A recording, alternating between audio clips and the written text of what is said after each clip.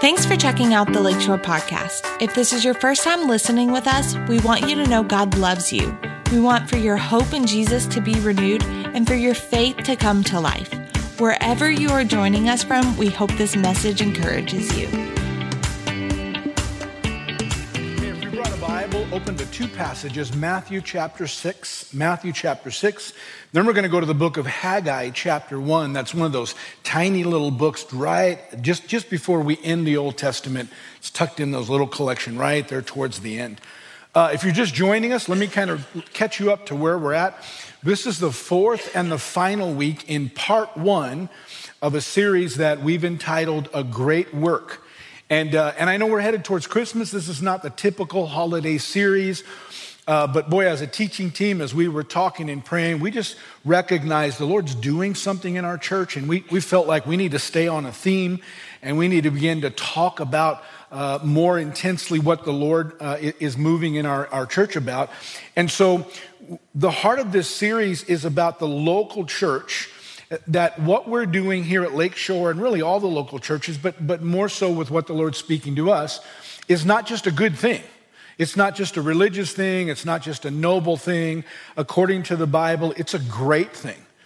In fact, when we look at the words of Jesus, it's actually the greatest work that's happening on earth right now, because it is what's moving us, engaging us in this great co-mission or the great mission of Jesus, and that is to help bring people into eternity, to get them saved, to begin to teach them and to mature and grow so they can demonstrate that Jesus is alive, that he does what he promises he would do, and he would cause other people to say, hey, we'd like to participate in that, and they can meet Jesus, and we could all be moving in the kingdom of God until we go spend eternity in heaven. And we noticed a parallel in the Old Testament between what the Lord's asking us to do and what he asked a couple of men in the Bible, what they wrote about, particularly the book of Ezra. But then we've been focusing more so in the book of Nehemiah and kind of leaning backwards and grabbing some things in Ezra. If you're kind of new to the study, both of these stories go together, the book of Ezra and Nehemiah, and they cover about 110 years. And all of them are focused on the reestablishment of the nation of Israel in the city of Jerusalem. Ezra focuses more on the temple, and Nehemiah focuses more on the outer perimeters, or securing the wall and causing the city to be a safe place of refuge. And in the same way that we sense the Lord doing something here and wanting us as a congregation to recognize it and to begin to come back and to strengthen our church, to build it up to another level, we felt like the Lord was calling us to do that, and we should go back and look at Nehemiah. So week number one, Pastor Brandon preached a great message called Get a Burden, and it was talking about how we have to allow the Holy Spirit to work in our heart and to develop our values and develop our priorities and develop within us a passion to engage the work that he has for each of us as members of the church. If you're born again, then you're gifted, you're called, you're equipped, you're empowered to be a part of the kingdom of God, not just to come and attend, but to actually engage and to say, I'm bringing what I bring to make the church stronger, to make the church more effective in reaching people. The next week, Pastor Brandon preached again, and he was entitled, Make a Move. And he talked about as the Holy Spirit begins to stir our heart, begins to help us to rethink and reprioritize some things, we have to move from passion to action. Pastor James talks about this and says if we know something's true and we think about how true it is and we just hold it in our heart, that really doesn't do anything, because faith without works or a corresponding action is a dormant issue. And so we talked about the fact that we need to engage. We need to take whatever that next step is. And then last week, I was privileged to come and jump into the study, and we talked about the importance of standing your ground. We looked through the New Testament and we saw that the Bible's really clear. Anytime you make a decision to take a step deeper into your faith, a step deeper into engaging the kingdom, the Bible says we have an enemy who's going to immediately come and oppose that. He'll be super creative. You might not even recognize it's him. You might think it's just circumstances, and man, that's the craziest thing that happened. You'll never believe the moment I decided to, I probably will believe that. because the enemy gets really creative, but he'll do everything he can to stop you, to thwart you, to talk you out of engaging what God's called you to do to advance the kingdom and to build his house. And then today we're going to, in this final study of this first part, we're going to talk about, we're going to move to the book of Haggai, and I'll tell you in just a little bit how it connects. But we're going to talk about how experiencing the blessing that God has for us is actually the result of a life that's set on advancing God's kingdom and building his house. In fact, the title of today's study is Experience the Blessing. And we're going to do it this way. We're going to try to accomplish 3 goals, and each of these goals represents a section of the study. So let me kind of tell you where we're headed, and then as you're listening or if you're taking notes, you'll know where we're at in the study and kind of, what you need to focus on. The first thing we're going to do, we're going to go back from Scripture and we're going to refine what does it mean when the Bible talks about blessing or a blessed life. Because we have a different concept in Western culture, and it doesn't really line up to Scripture, and it'll give us a skewed understanding. The second thing we're going to do, we're going to introduce a prophetic word that Haggai gave back in the Old Testament that is super relevant for the New Testament church today. And finally, when we get those 2 things accomplished, we'll get to number 3, and we're going to give 3 practical truths that will speak to us today about how we should be engaging so that we could experience the blessing of life. By the way, when we get to the 3 practical truths, the bulk of the foundation will be set, and so that will go relatively quick, and you'll be able to see how this fits and how it applies, and it shouldn't take a lot of challenge or a lot of time there. So here we go for part number 1. Let's redefine the blessed life, and there's 2 different clarifications we have to bring so we can look from Scripture. First of all, we have to define the word blessed or the word blessing. Because in the Western culture here, when we say blessing, most of the time, I'd like to say all the time, but I know there's some people that have understood the difference. But most of the time, we immediately think of something that has to do with material wealth, or we think of something that has to do with a level of comfort in our life. So no problems, everything's going great, I'm blessed. It's kind of a real wonderful place to be in life, and that's kind of what we think of. However, that's not what the New Testament really refers to. In fact, that's not what either the Old Testament or the New Testament really refers to when it talks about blessed. If you go back and you define the actual word from the Old Testament all the way through the New, the word blessed simply means happy, means to be full of joy. It means to be satisfied, to live a rich and a fulfilling life. And when you recognize that, it awakens our understanding to realize that whenever the Bible talks about blessing, it's primarily talking about an internal condition, not an external condition. Now let me just say real quick so we don't go too far to another extreme. It's not excluding external circumstances. It's not saying that blessing doesn't at some point include material things and the experience of peace in your life and really, allowing you to be victorious over your problems. It's not excluding that. But as you study the Bible, you find out it's not really the primary emphasis. That's kind of part of what God will do, but the primary emphasis is the Lord will keep you in a state of contentment, a state of joy, a state of confidence, a state of happiness, a state of peace, no matter what's happening in your external circumstance. Let me give you an example, although there are many. But this is a quick example. Listen to Psalm chapter 1, the first 2 verses. It says, "Blessed is the man," now listen to the description of this blessed man, "who walks not in the counsel of the ungodly, nor stands in the path of sinners, nor sits in the seat of the scornful. But his delight is in the law of the Lord, and in his law he meditates day and night." I want you to know there's no mention of stuff. There's no mention of external, but are things going well? Is he comfortable? Is he in a big challenge? Right? No mention of that. All the mention is what's happening internally and where his focus is, and the result of his focus being in the right place is that he's a blessed man. He's happy. He's at peace.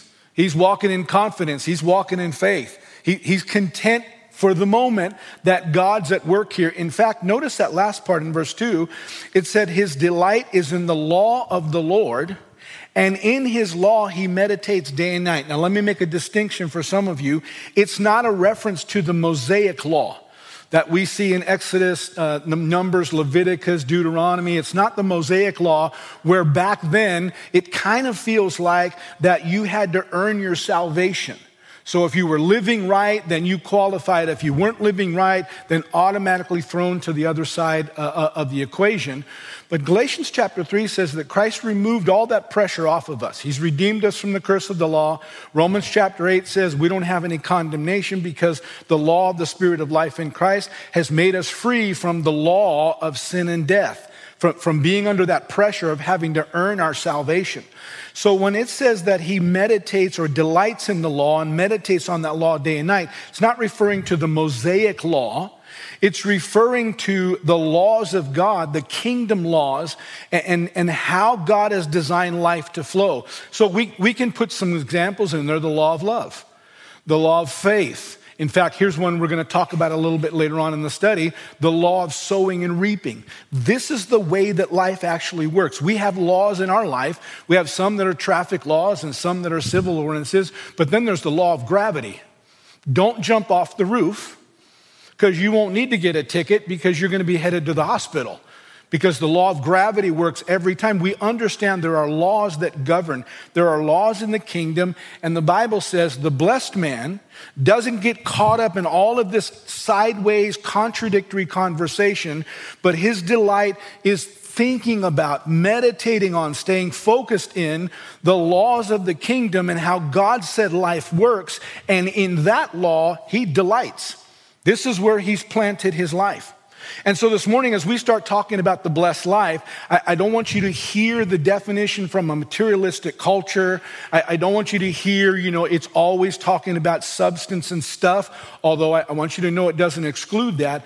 I want you to recognize that the blessed life is really talking about internally, where's your focus? And where are you in terms of prioritizing and allowing God and his word to lead your life? Now, once you kind of understand that renewed definition, it's easier to see the second clarification.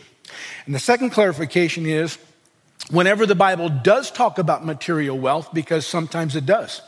Did you know a third of Jesus' messages were talking about either time, talent, or treasure? And all three of those are linked together because it takes time and it takes talent to get treasure. And once you get treasure, then you have a decision: where are you going to continue to put your time and your talent?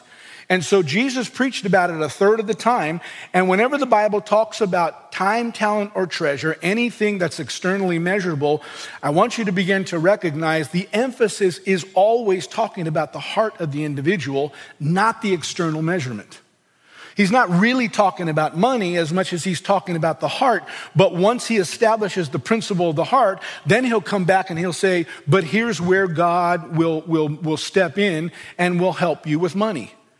The principle's the heart, but once you understand the heart, here's where God will come back and help multiply your time and help make sure that it's more effective. Here's where God will take your talent and will use it, even though you don't think it's of any value to the kingdom.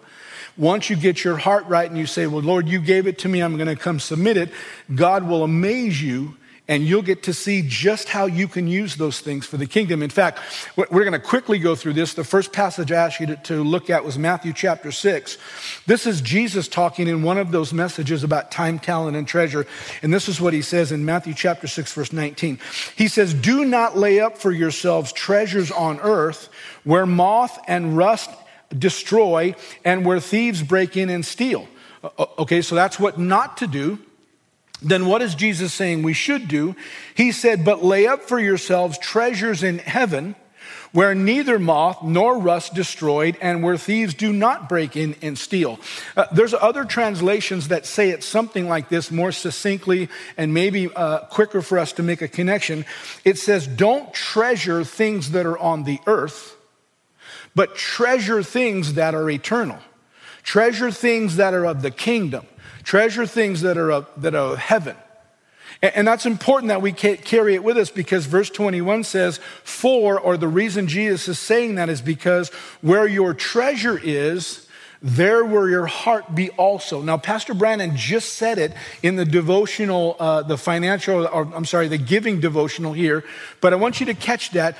It says, where your treasure is, there will your heart be also, not the reverse. And we think it's the reverse, right? Whatever you treasure in your heart, that's where your external treasure will be. That's where your external, no. He says the heart's a follower, the heart's not a leader. The heart's a gathering place.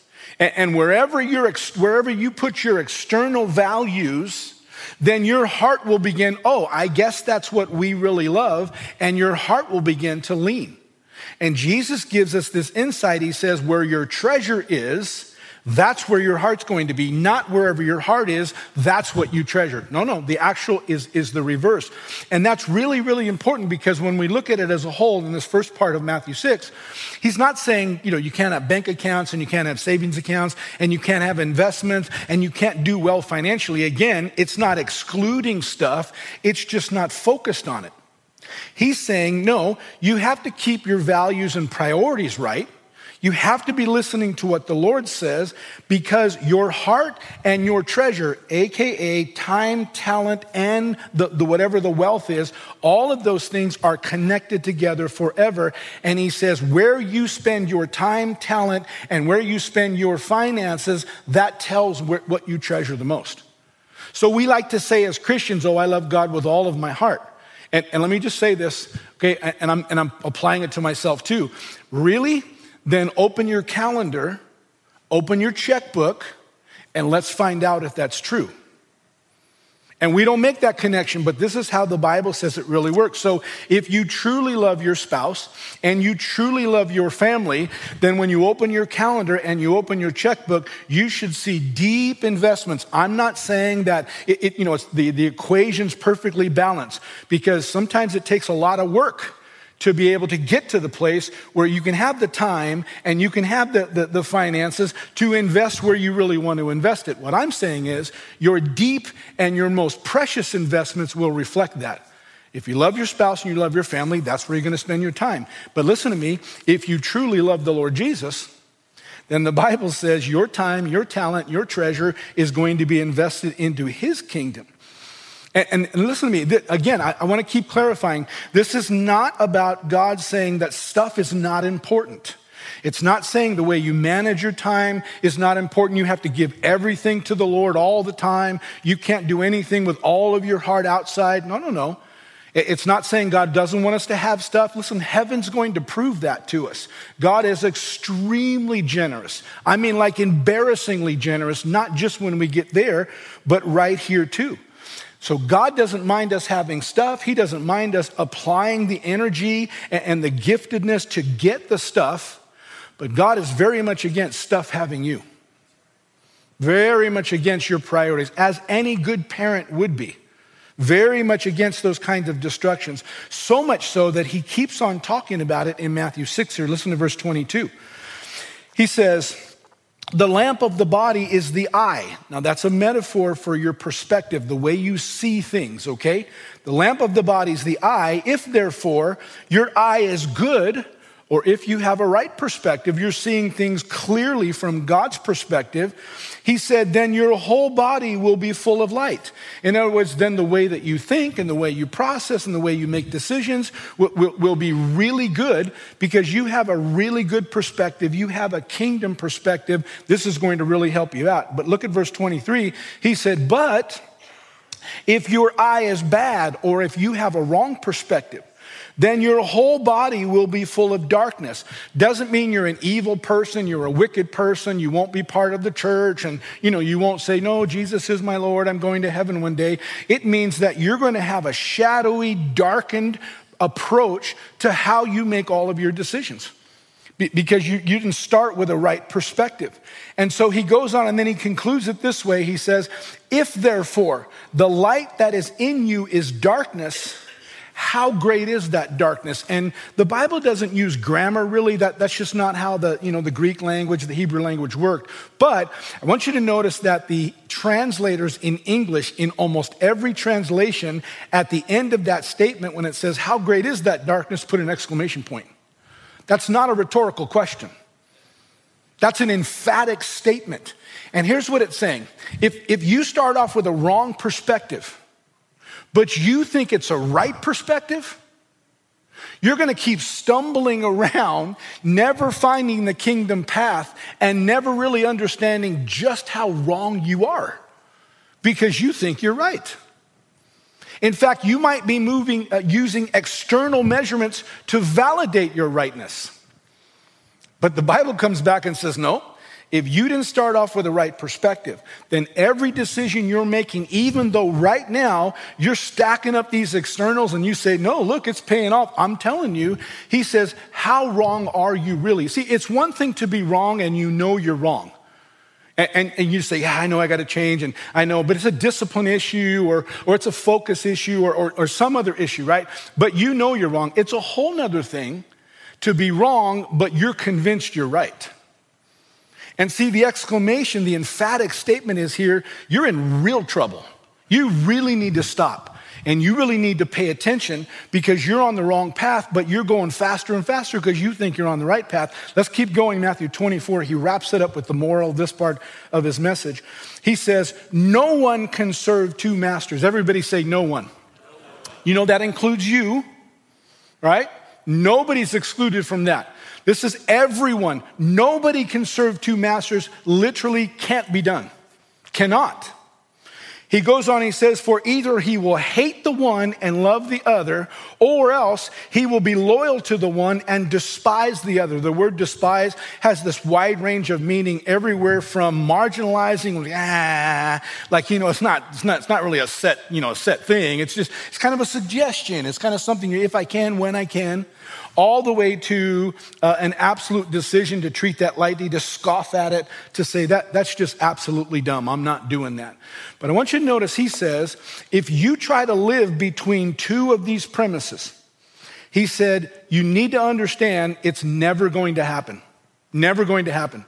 Either right away, you'll say, I get so angry every time they talk about money, every time they talk about, time, talent, and treasure. It just makes me so mad. I'm a busy person. And either you'll love the one and you'll absolutely hate, you'll despise, you'll get angry, you'll walk out frustrated because we're emphasizing another, or you'll try to ride the fence, but inevitably you'll choose one. You'll keep leaning every time that push comes to shove, every time you're in a pinch. Guess which one is going to be pushed to the side?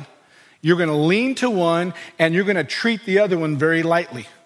But the bottom line is, it's not possible to do both. You have to choose. And it comes back to you have to make sure your perspective is seeing the right way, and then you have to make a wise choice. Otherwise, it doesn't matter how many external things are telling you you're doing good, you're doing good. If the Word of God says you're on the wrong path, you're on the wrong path. Remember those scriptures that we like to push because they're just so, little truths in our pocket all the time. There's a way that seems like it's right.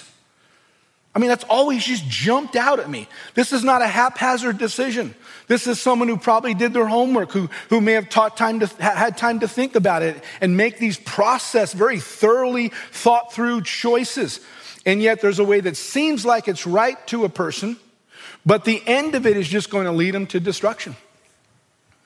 And that's exactly what Matthew 6 is talking about here. And Jesus wraps it up this way. He says, you cannot serve God and mammon. And the word mammon there, he finally gets down to it. The word mammon there identifies an evil spirit that was prevalent in the Old Testament, still prevalent today, although not talked as much about. And it was an evil spirit that would manipulate, that would bait, that would entice, that would seduce people away based on time, talent, and treasure. Based on their money, based on their wealth, based on their comfort zone. He said, you have to choose. Either you're going to live in the kingdom of God or you're going to live in the world's, from the world's metrics. Okay? Now again, not saying that that in the kingdom of God that you can't have wealth and you can't have, you can't be investing and do really well and you need to read the rest of your Bible. God's not opposed to any of that. God wants us in the marketplace. God wants us in the boardrooms. God wants us on the job, in the factories, in the schools. He wants us to be doing well, to function with wisdom, to be super successful so that we can represent the fact that we're a child of the King. We're not just operating in our own power, but we're operating in God's power as well. So it's not excluding that, but it's backing up and saying, if we don't get the perspective right and we don't lock those priorities in, then you'll never be able to live that out on your own. You have to stay on God's path and let the Lord do that in you and then through you. So here's the summarization. God's idea of blessing is not excluding the material or the externals, but it's not focused on it. Instead, the blessed life is a life that's happy and fulfilled and full of confidence and full of joy, irregardless of what's happening in the external circumstances, all right? The second thing is that, like any good father, God doesn't mind his children having stuff. Again, wait till you get to heaven.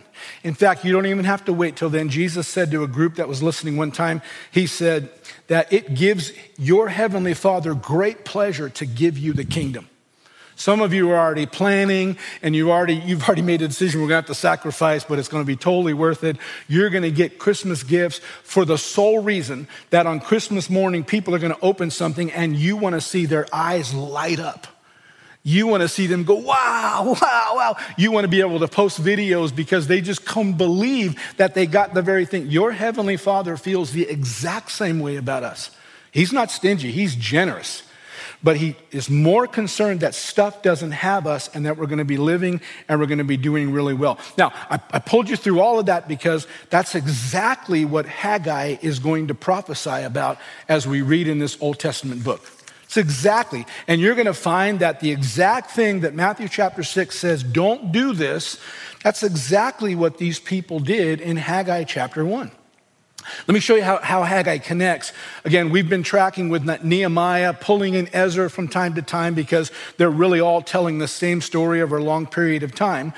But you should know that prior to these two books, Israel went into captivity by the Babylonians. And so think about modern day, a whole country is captured.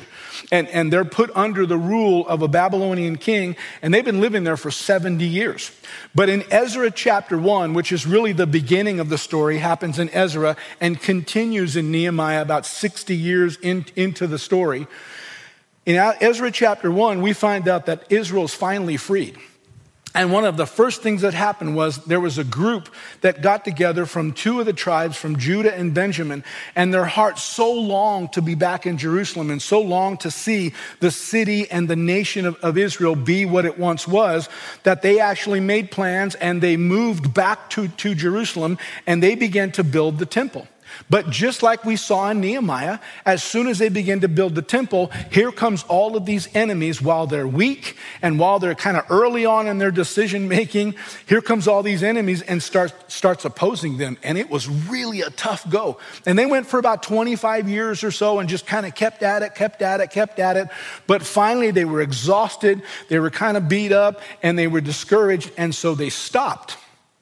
And when they stopped working on the temple and investing all that the Lord was directing them to in the building of his house, then instead they turned around and they were so discouraged and so tired, they said, you know what? We need to take care of us. And so they started building their own comfortable lives. And they started focusing on, how can we, live here? We've been here a while. It's time for us to put ourselves first. And they began to do that. And as they began to do it, the temple build stopped. And in Ezra chapter 5, Ezra talks about the fact that God rose up two prophets, and both of them are in the Old Testament, the prophet Zechariah and the prophet Haggai that we're going to read about today. And their assignments collectively was to call the people back to kingdom priority, call the people back to work, because what they were doing was a great work. And they needed to complete it because God was going to do what he promised, and he was going to restore blessing to them and to the nation of Israel. And so we pick up in Haggai chapter 1, where we find out that they've been freed now, and this is what happened over this 23-year period. Listen to this. Haggai chapter 1. In the second year of King Darius, in the 6th month, on the first day of the month, the word of the Lord came by Haggai the prophet to Zerubbabel, the son of Shealtiel, the governor of Judah, and to Joshua, not the one that was the assistant to Moses, the son of Jehozadak, the high priest, saying, thus speaks the Lord of hosts, saying. So here's what the Lord was saying through Haggai. He says, this people says, the time has not come, the time that the Lord's house should be built. But then the word of the Lord responds, and it came by Haggai the prophet a second time, saying, is it time for yourselves to dwell in your paneled houses and this temple to be in ruins? I want you to remember that because we're going to come back. That's really, really important. He goes on, he says, now therefore, thus says the Lord of hosts, consider your ways. Now that's important. God's going to use that phrase 2 times. And what he's saying when he says, consider your ways, he said, okay, let's just stop for a minute and think about the way you're living. I want you to stop for a minute, take stock, assess kind of what's happening in your life. How are things going for you? And this is what, towards the end of the year, it's just kind of traditional. We're thinking through how was this year, and we're making these New Year's resolutions, okay? We kind of do it a little bit, shallow and a little bit glibly. But God's saying, I want you to stop and think about it, and I want you to look and see what's happening in your life. And then God's so wonderful, he doesn't even just kind of leave it to their own processes. God says, in fact, let me help you. And listen, here's what he says. He says, you've sown much and you bring in little. You eat, but you never have enough. You drink, but are not filled with drink. Or in other words, you never feel hydrated. You never feel like your thirst is quenched. You clothe yourself, but no one's warm. And he who earns wages to put in a bag with holes in it. In other words, no matter how hard you work, you never get ahead. You're always just a little short. You're always in the hole. You get a raise, you get a bonus, you get something paid off, and you're like, all right, here we go. And somehow you're right back into the challenge again. He says, this is what life looks like for you. And then look what he says. He says, consider your ways. So he's saying, okay, now this is what I asked you before. I'm asking it again. Stop. Think about what I'm pointing out. Look at what's happening in your life. Look at the trajectory. And then he goes on, he says, here's what you should do. We're in verse 8. Go up to the mountains and bring wood and build the temple that I may take pleasure in it and be glorified, says the Lord. In other words, he's saying, let's go back and readjust this equation. Put me first. Jesus said it this way in Matthew 6:33. He said, seek first the kingdom of God and his righteousness, and watch all of these things just come rolling to you. God will bring blessing. But he said, come back and consider your ways. He said, put me first. He goes on and he says, you looked for much, but indeed it came to little. In other words, you thought by doing it your way, you were going to get a quicker and a bigger result. You thought, well, yeah, but if we keep giving this much and we keep investing time here, and we just got to consolidate, we just got to put the focus where it needs to be, we've got to build a better life. And he said, you thought by doing it your way, you're going to get a bigger results, but in fact, it didn't work. And he goes on and he tells us why. He says, and when you brought it home, I blew it away. And then he asks a rhetorical question. Why? Why do you think I did that? Then he goes on, says the Lord of hosts, because my house that is in ruins, I want you to remember that, while every one of you runs to his own house. Verse 10, therefore, the heavens above you withhold the dew of earth and holds its, and the earth holds its fruit. Verse 11, because I called for a drought on the land. That's important. We'll come back to that. And the mountains, and on the grain, and the new wine, and the oil, and whatever the ground brings forth, on men and livestock, and on all the labor of your hands. I want you to remember this was an agrarian society. So they lived by livestock, they lived by crops. In other words, they lived off the land. And he was saying, when you decided to put your stuff first and you left the work of God in ruins, he said, here's how I responded. Anything you brought home, I blew it away. And then I called for a drought. It's not going to open up anymore. You're not going to receive blessing. And you just haven't realized that you're in this hamster wheel that's not going to take you where you want to go. And he said, I want you to stop and consider that. I want you to understand that. Now, the problem is when we read that from a New Testament perspective, from the lens of grace, we're like, what are you saying? Are you saying that if we don't give to the church, if we don't get involved volunteering somewhere, are you saying that God is going to sabotage our lives? Because it kind of feels like it reads that way. Like I'm working really hard here, and then you decided just to kind of blow it away. And you're the one who shut off the pipeline so that it's a drought now and I can't grow the crops and I'm not getting the accounts and I'm not getting the sales and I'm not getting the deals and it seems like all the negatives are piling up. It feels like God's sabotaging me. Is that what you're saying? And let me just tell you, absolutely not. James chapter 1 is very, very clear. When we see evil things happening, do not accredit those to the Lord because that's not God doing that. You say, well, then what is he saying? Well, let me just tell you, first of all, I ask you to remember a couple of things here. Let's make a couple of connections here. In verse number 9, he said, my house lies in ruins. You go to your wonderful houses. You're making sure that you're living a comfortable lifestyle, but my house is in ruins. And the Hebrew word there actually means that my house is desolate. My house is unattended to. In fact, the literal word is, my house is dry. It's dry. There's no life. Nothing's happening. It's dried and it's kind of withering away. And then he says in verse 11, so I called for a drought. And it's a very similar, not the same, but a very similar and a connected Hebrew word. And this literally means to be in a drought or to experience a desolation. And so the first thing we notice is in the actual writing, the language, the author, there's a connection, the prophecy, the word that God's speaking, he's connecting this cause and effect. And he's saying, here's what's going on. Because you ran to your house and you left my house dry and unattended, he said, then I dried up your pipelines. And you say, okay, still sounds like God sabotaged us. Yeah, only until you come to the New Testament and we get to really see through a New Testament lens. Galatians chapter 6 says this. Now listen to this. It says, do not be deceived.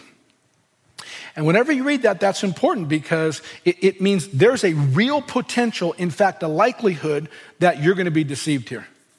It's like if, something's wrong, there's an uneven step, and you'll put a caution sign, caution, uneven step, so nobody trips. Or there's flammable tanks here, and you say, caution, no smoking, no fire in this area, because there's a likelihood someone's not going to think, and someone's going to cause, something really bad to happen. And so when the Bible throws up a caution sign, it's not just filling space. It's because there's a likelihood that people are not going to understand this and they're going to be deceived here. But look what it says. Do not be deceived. God is not mocked. Well, here's the second thing you have to understand. Whatever he's about to talk about is so personal that God recognized if this is ever violated, it would smear my character. It would impugn who I am. And so I take this one personal, and I'm going to watch over this to make sure that it never gets violated here because I don't want anybody to be deceived or confused about how this works. It says, do not be deceived. God is not mocked. And here's what's so important. He says, whatever a man sows, that will he also reap. And it's so important that he doesn't just stop there. He gives us some examples so we could begin to connect the dots. He says, for he who sows to his flesh will of the flesh reap corruption. But he who sows to the Spirit will of the Spirit reap everlasting life. I want you to pay attention now to the words, not eternal life, although that's included, everlasting life. Eternal life is when we go to heaven and we live forever and ever. Everlasting life is part of eternal life, but everlasting life is something that begins to flow in us right now, and it keeps on rejuvenating, keeps on refreshing, keeps on reproducing, keeps on multiplying. In other words, it's the blessing. Remember we saw in Haggai just a few minutes ago, it says that he caused a drought. It's interesting to me when you read Malachi chapter 3 that he's talking about tithing, bring the tithe back into the Lord. And he says, you keep saying that you trust me, but you're not trusting me and bringing in the tithe. He says, but if you'll bring in the tithe, listen to the language. He said, I will open up the windows of heaven and I will pour out such a blessing that you won't have room enough to receive it. And in a materialistic society, we think God's going to open up the windows of heaven and our driveways are going to be filled with big piles of money. That's not what he meant. He was talking to an agrarian society. He said, listen to me, if you will tithe, he said, I'll open up the windows of heaven and you'll get the rain you need when you need it in the proportion you need it. So your crops will just explode. In fact, he goes on and he talks about, I'll rebuke the devourer for your sake. I won't let the bugs and the little critters chew and ruin up your crops. I won't let, a hailstorm come through and destroy everything. I'll make sure that the heavens are open, it rains, and the conditions are right for your crops to be as big and as full as they could be. This is exactly what it's saying here. If you sow to the Spirit, you're going to reap an everlasting blessing where God will continue to move in your life even when the enemy comes, even when the world shifts and something collapses. You'll have an everlasting life flow that will just pick right back up and will move you right back into the flow of things, and you'll be able to keep moving forward victoriously. That's what he's promising here. He goes on in verse 9, he says, and, or some translations say but here's another caution, but let us not grow weary while doing good, because in due season we will reap, listen to this, if we do not lose heart. I've said it before, I'll just keep on saying it. Lots of times it's not that we're not doing the right thing. It's that we don't do it long enough to let God do what he promised he would do. We do it for a little bit. I should be working by now. Listen, this is saying, even if you're doing it and doing it and doing it and doing it, and you don't see that it's producing the blessing, the promise, what God said, if you'll just hang in there and say, well, all I know is this is what God said to do, I'm going to stay on this path, then the Bible says at the right time that God will come and he will do what he's promised, because he's not going to let his character get smeared. You will reap what you've sown. Now, take that back to Haggai, and here's where we're going to grab these three essential truths, all right? Here's what we see in Haggai. Number one, God's passionate about his house. Passionate. The same way that God's passionate about his house in Haggai, and we saw in Ezra, and we saw all the way through Nehemiah, Jesus is passionate about his church today. Listen to what it said in Matthew chapter 16. He said, I will build my church, and the gates of Hades will not prevail against it. No matter what comes against it, I will build my church. There's that everlasting life, and it'll just keep moving forward. Not talking about the building now, I'm talking about the people, the members. Ephesians chapter 5, verse 25, read at many, many weddings. Husbands, love your wives, just as Christ also loved the church and gave himself for her, that he might sanctify and cleanse her with the washing by the water of the word. Are you listening? Not dried up, not unattended to, not doing the best they can. But Jesus gave everything that he had for his church, and he still makes sure that it's washed and it's clean and it's refreshed all the time, so that he might present her to himself, a glorious church, not having spot or wrinkle or any such thing, but that she should be holy and without blemish. So the first thing that we can see when we put all of this together is God is passionate about his house, not the buildings.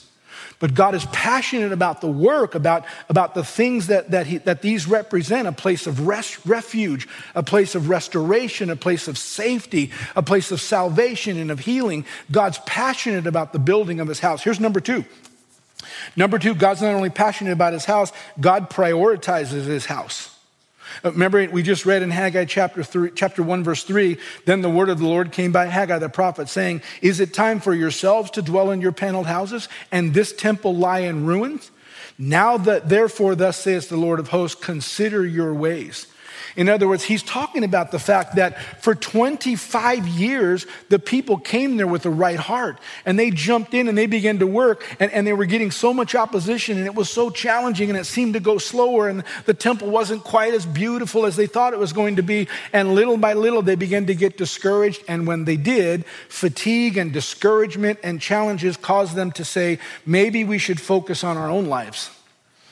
And it's not that God minds them having.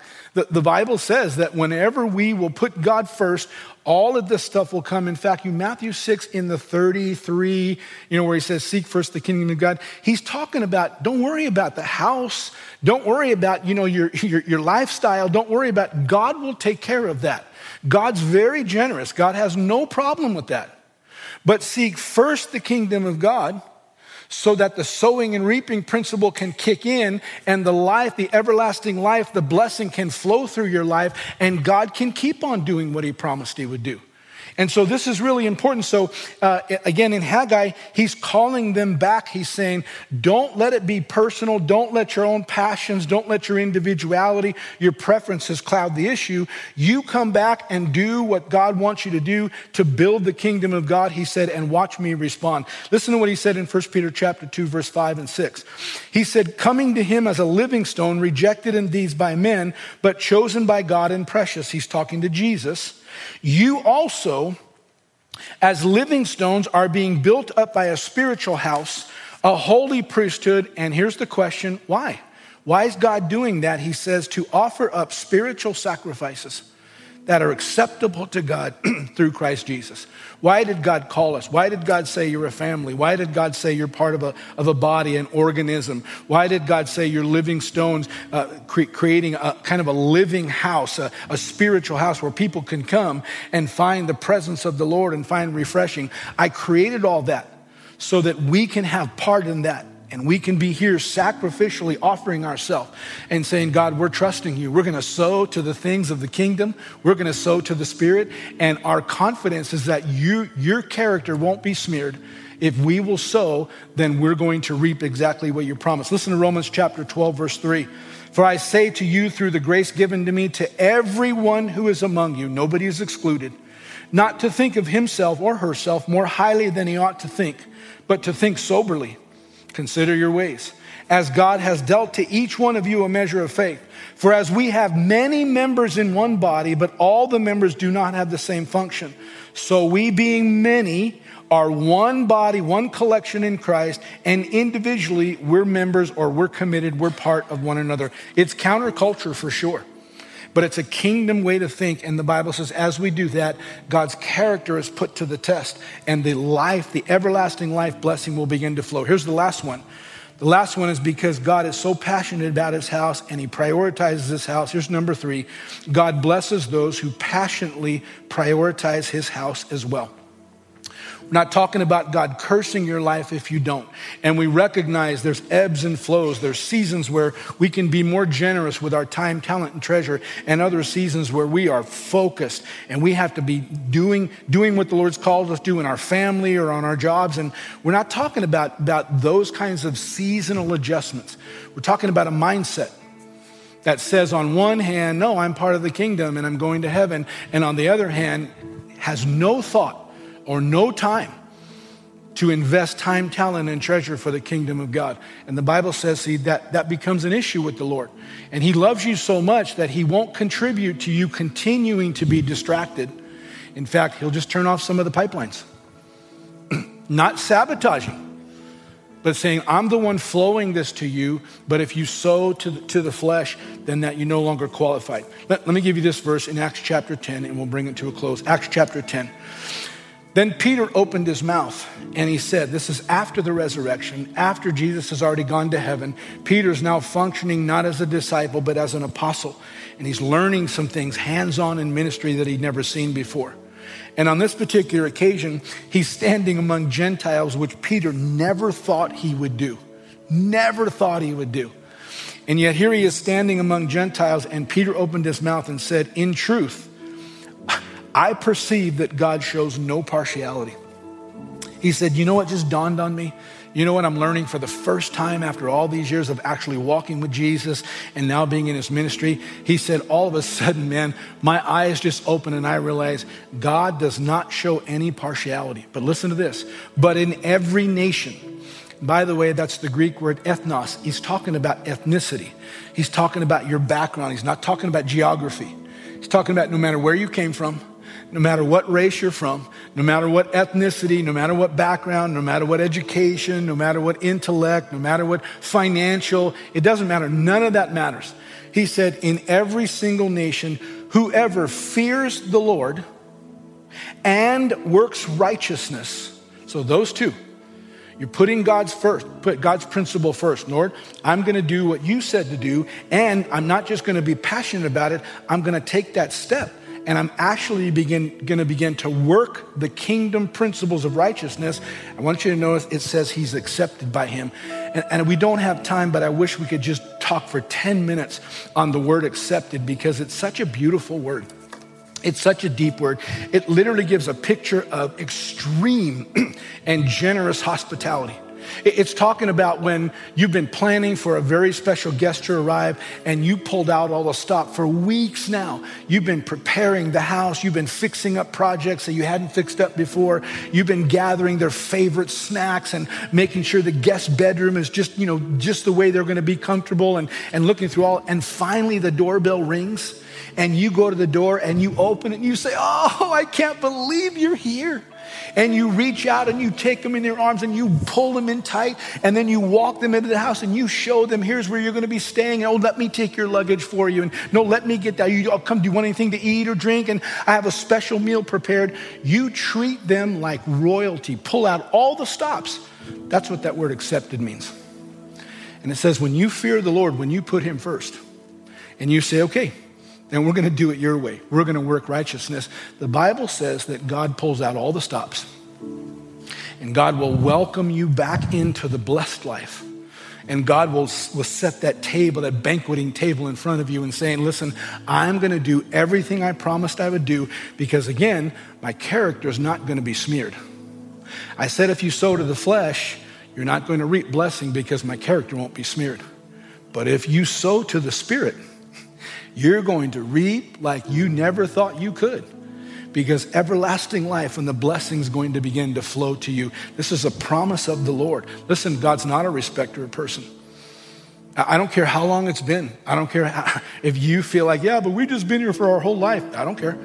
God can change it. God can move it forward. But we have to be saying, Lord, how do we get our priorities lined up so that everlasting life can begin to flow? As you do that, God's word is true and God's promises will absolutely true. Listen, last thing I'm going to say, none of this is for condemnation at all. We're all in our seasons of life. All of us are working through stuff. And so none of this is measuring you. If you're already serving somewhere, or if you're tithing and you're giving, then don't let the enemy say, well, you're not doing it enough and you should be doing a little. Don't do that. Don't do that. Shut that down and listen to the Holy Spirit. If you're already engaged, then let this be an encouragement to you.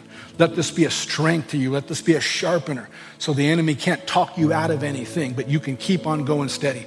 If you were once involved and you were once, focused with your time, talent, and treasure, and you kind of drifted off, let this be something that sharpens you. Let this be something that says, okay, Holy Spirit, help me to consider my ways. I want to make sure my heart's right. And as you do that, the Holy Spirit, who's so loving and who's so gentle, he'll just bring you right back in line, and all of a sudden the windows of heaven will begin to open back up again. And if you're here this morning and this rubs you the wrong way, if you despise this, oh, I hate this kind of stuff, can you believe he's doing this? Then listen to me, let me just say to you, that's not my intent. I love you. I'm trying to pastor you well. We're not trying to get anything from you. And if you want to come here for the rest of your natural life and you don't want to lift a finger, then we will serve you and we will love you, because that's what the kingdom's all about. But like Paul told to the church at Corinthians, he said, I'm not trying to get anything from you. I'm trying to get something to you. Because if you'll understand this and you'll begin to move, listen, you cannot outgive God. Time, talent, and treasure, everything's multiplied back to you. And all of a sudden, life begins to blossom just the way you should. Not just in the moment, but for generations to come.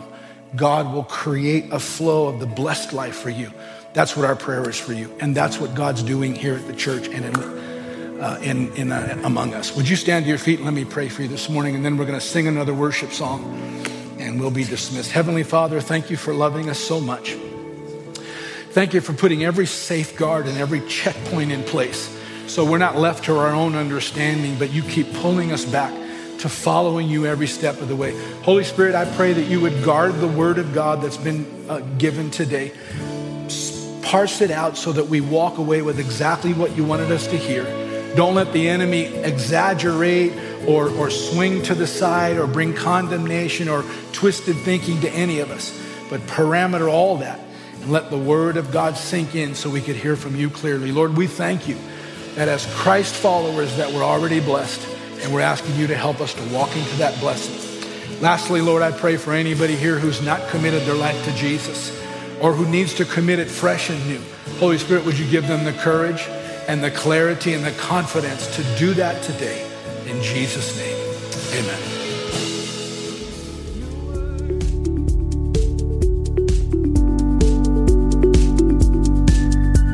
Thanks again for listening. To hear more messages like this one, make sure to subscribe and check out our podcast channel for more messages.